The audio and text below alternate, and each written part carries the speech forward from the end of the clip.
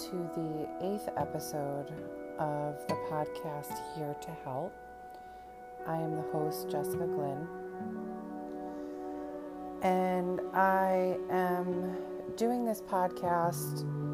I haven't done one in a few weeks. It's been a little hectic, but I wanted to sit down today and do another episode because I feel it's important to keep up with it.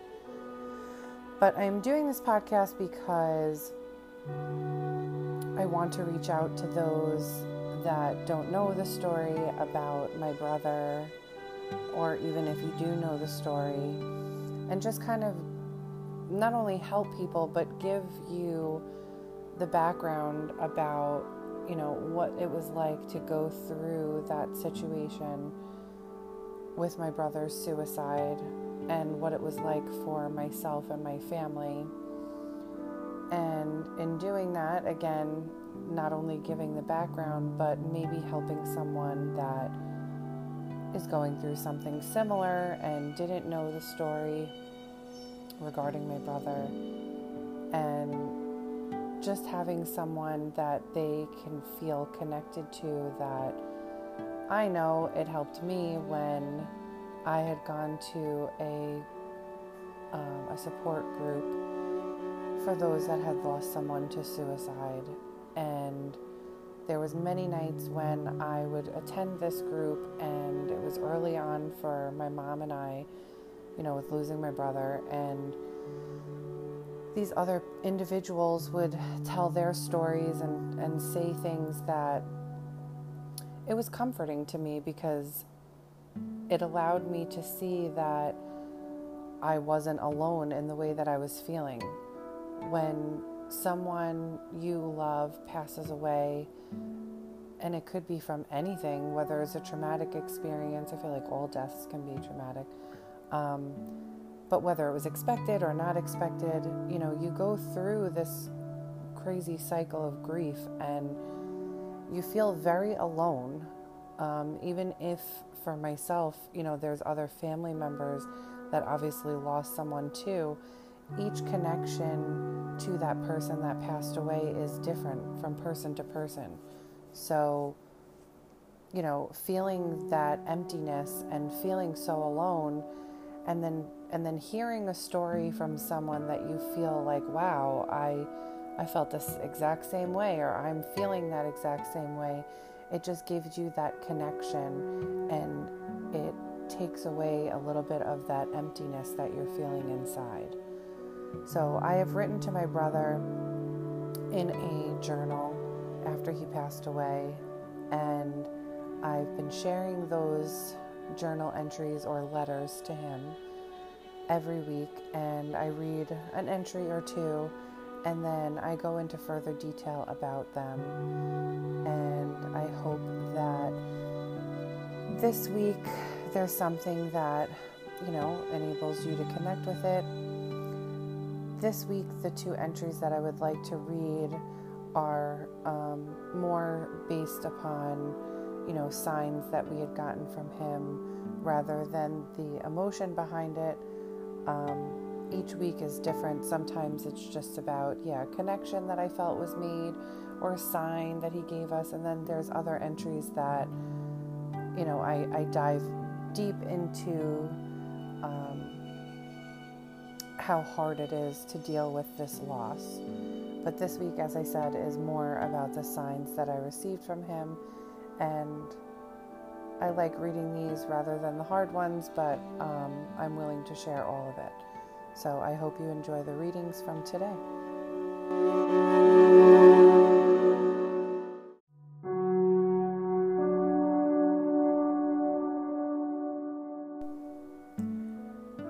December 15th. Me and Dad talked about moving upstate today. He had told me about how he had spoken to you about it as well.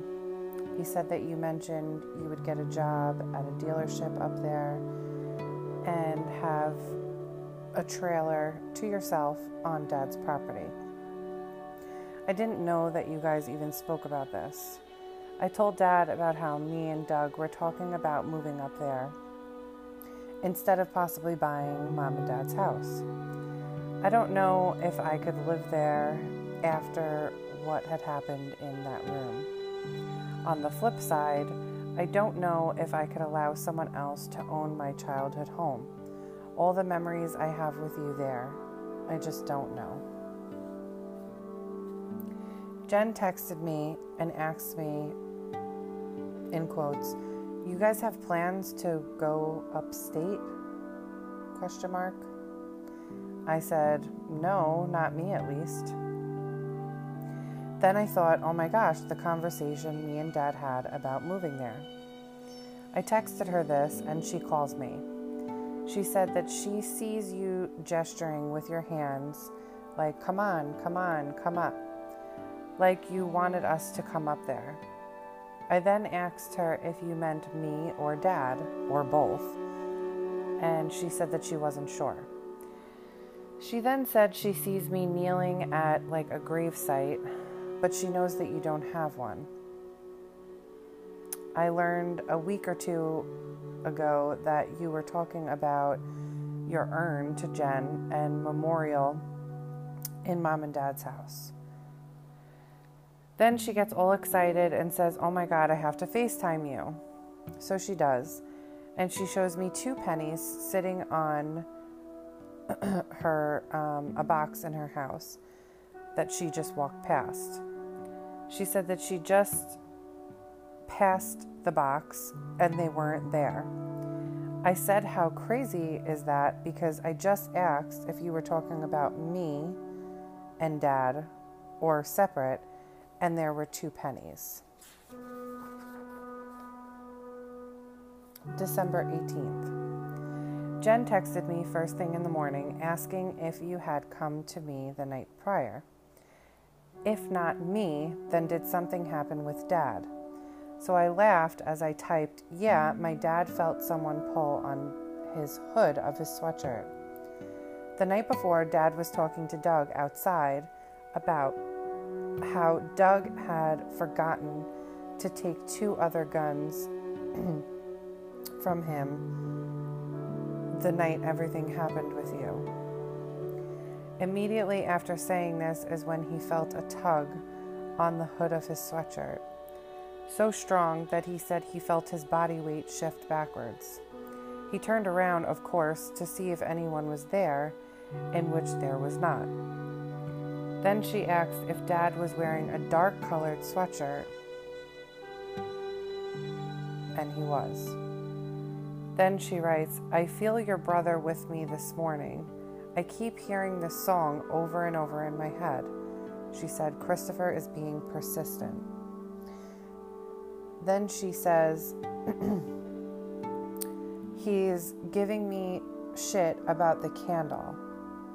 Something along the lines of that your mom is very sensitive, and if I said I was going to get that candle, I need to hurry the F up before she gets upset. I was cracking up by this because Jen bought me and Mom the prayer candles to light for you.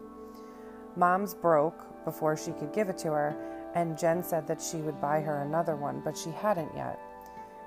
Then finally she called me and said that the song that she heard was high-pitched.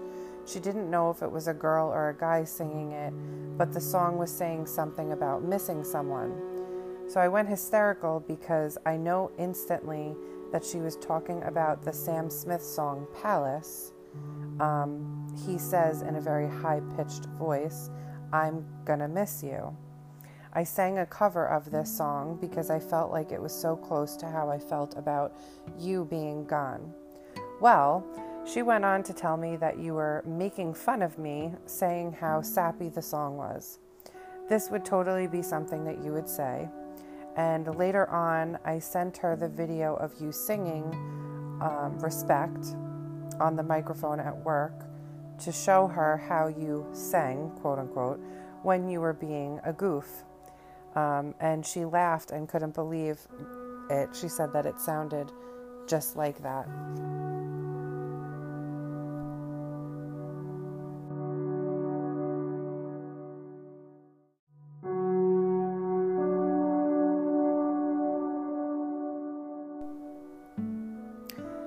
So to get into a little bit more detail about the entries, as I said, these couple of days were based solely on a lot of connections that were made with my brother. And I know that some that will listen to this, I believe I've said this before, will think that, this is a coping mechanism and, things I'm making up in my head to make myself feel closer to him. But a lot of these things that have gone on, the conversation with my dad about talking about upstate, and then, immediately Jen's texting me talking about, do you have plans on going upstate? And, just random things. Unless she had my house, wiretapped, I mean, there's really no way for her to know that we were speaking about these things. And I laugh reading this back about, I don't know if I could live at mom and dad's house, because eventually Doug and I wound up moving into my parents' house, and we are here.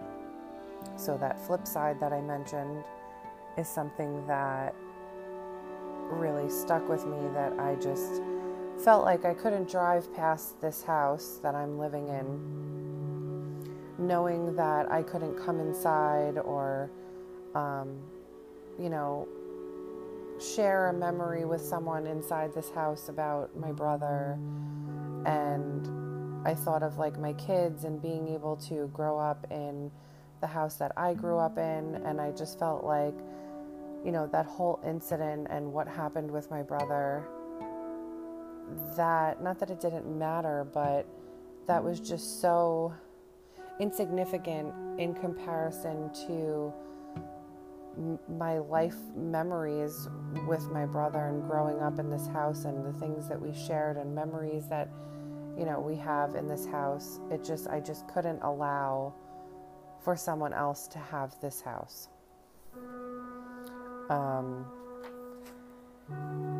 So we did, like I said, we did decide to come here. And,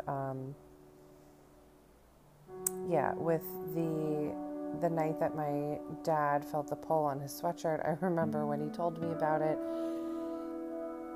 he was so taken back about how much force was behind the pull. He wasn't standing near anything that, his sweatshirt would have gotten caught. There was nothing behind him for his sweatshirt to get stuck and pull.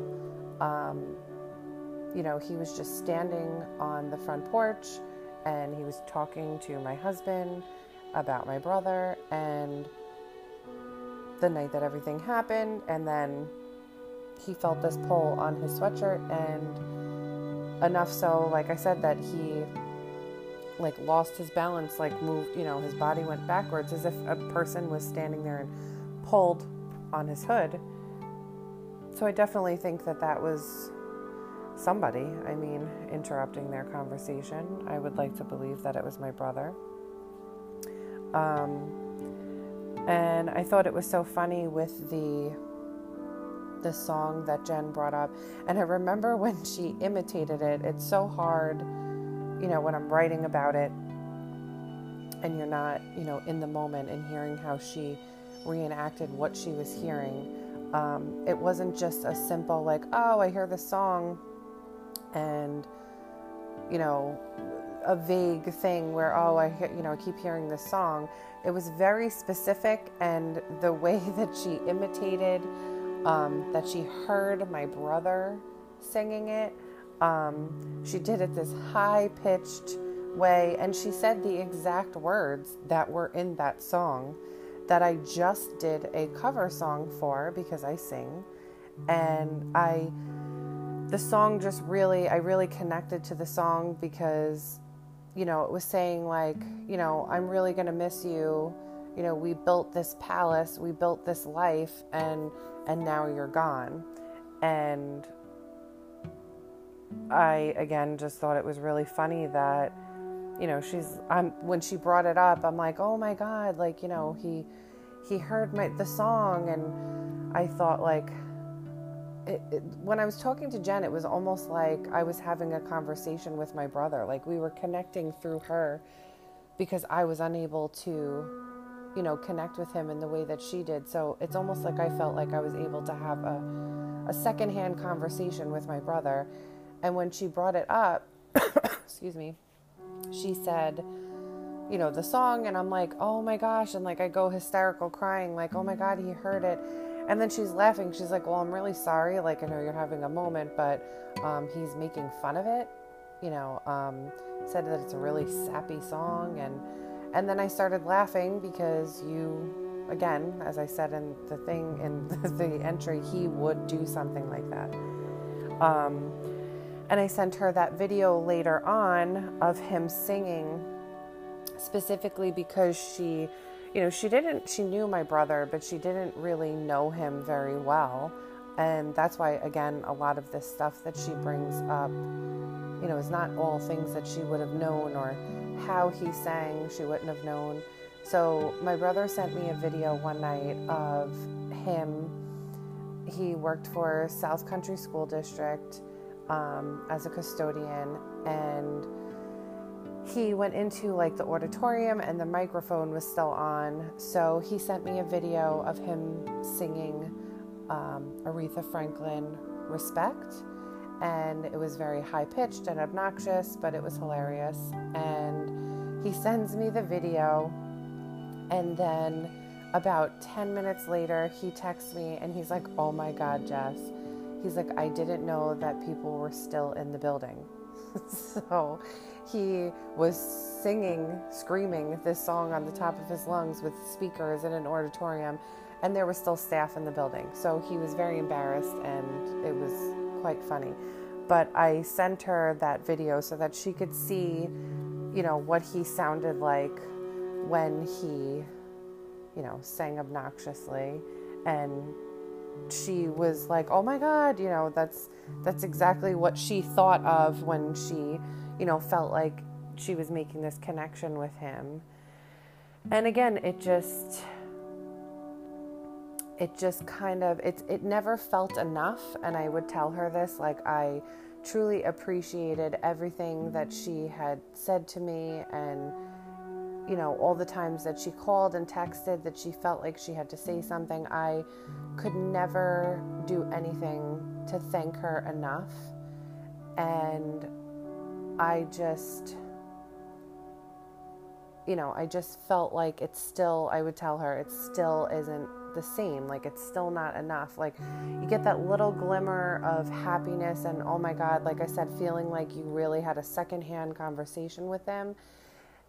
But, it nothing beats the physical presence of your loved one and having them there with you.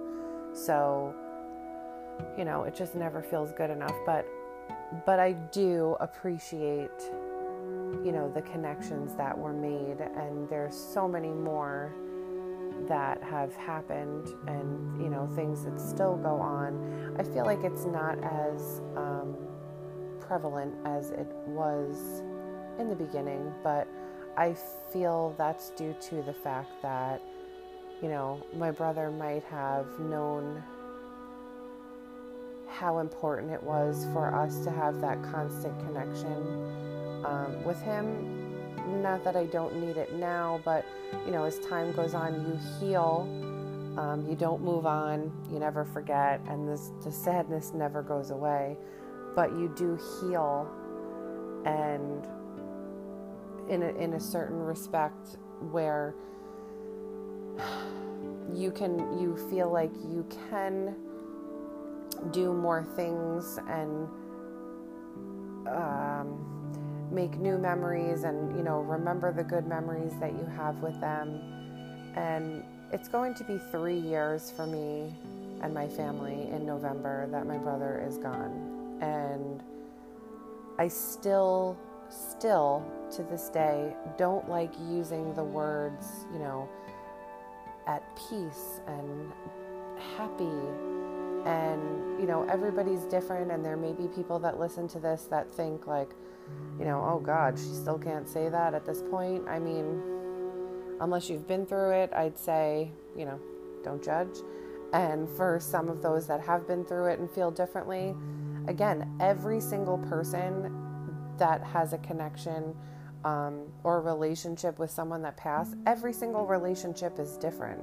So, you know, my mom's relationship with my brother is different than the relationship I had with my brother, and so on and so forth. So everybody is going to grieve differently, and I feel, going off on a little bit of a tangent here, but I feel like because my brother was the only sibling that I had, and, you know, my entire life, that's all I've ever known is, you know, growing up with him by my side, and the fact that he is now gone, it feels like a legitimate hole. Like I'm truly missing something, and I'm adjusting to life, you know, with that hole.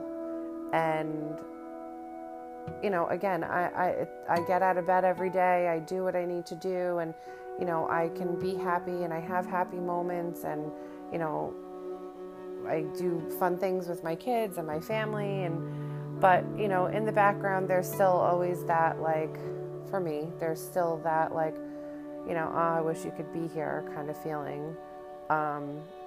It has gotten better, and that's why I'm saying I feel like, you know, maybe if my brother was sending us signs, you know, they were more common in the beginning because it's like it was more heavy at that time. Again, still feeling the effects of it, but time has healed some things in basically in terms of accepting it. So yeah, that's really it.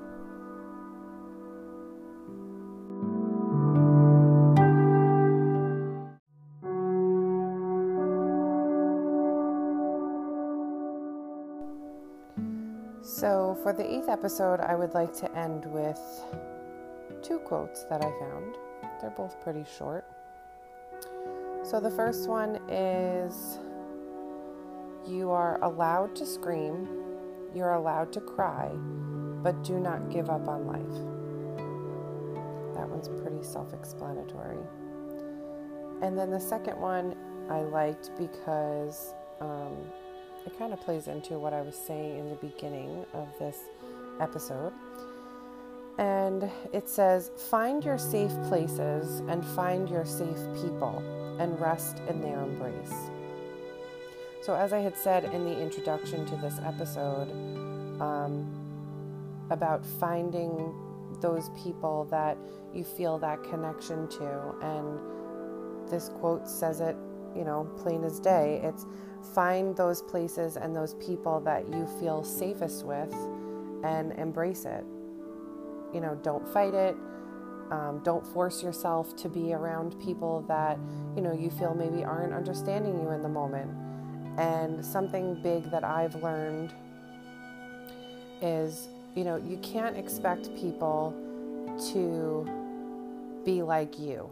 You can't expect people to understand a situation that you're going through when they're not you. And you may not be okay with it, and I personally think that's okay. You don't have to be okay with it, but you can't penalize somebody for not understanding or not doing exactly what you think that they needed to do, because they're not going to always understand. So I think that your support group that you have around you will hopefully try to understand and try to support you, when you ask for it. But if you're feeling like there's people around you that just aren't getting it and you're not feeling supported by them, even though you're trying to help them understand, it's okay to look elsewhere. And like I said, that's why my mother and I had gone to that support group. It was nerve-wracking and I didn't know what to expect, but it was one of the best things that my mother and I could have done in the beginning of, this journey that we've been going through. Because again, we were able to embrace things that we were feeling because we felt safe with them, and we had a commonality with what we were going through. So I hope that this episode was able to resonate with you. I hope you were able to connect to something. Next week, or the next episode, hopefully I can, get it recorded by next week. It will be about Christmas Eve, and it's going to be the first Christmas Eve that, and Christmas Day that, my brother was gone. So next week's episode will be a little different than this week, and I look forward to sharing that with you. So thank you for listening.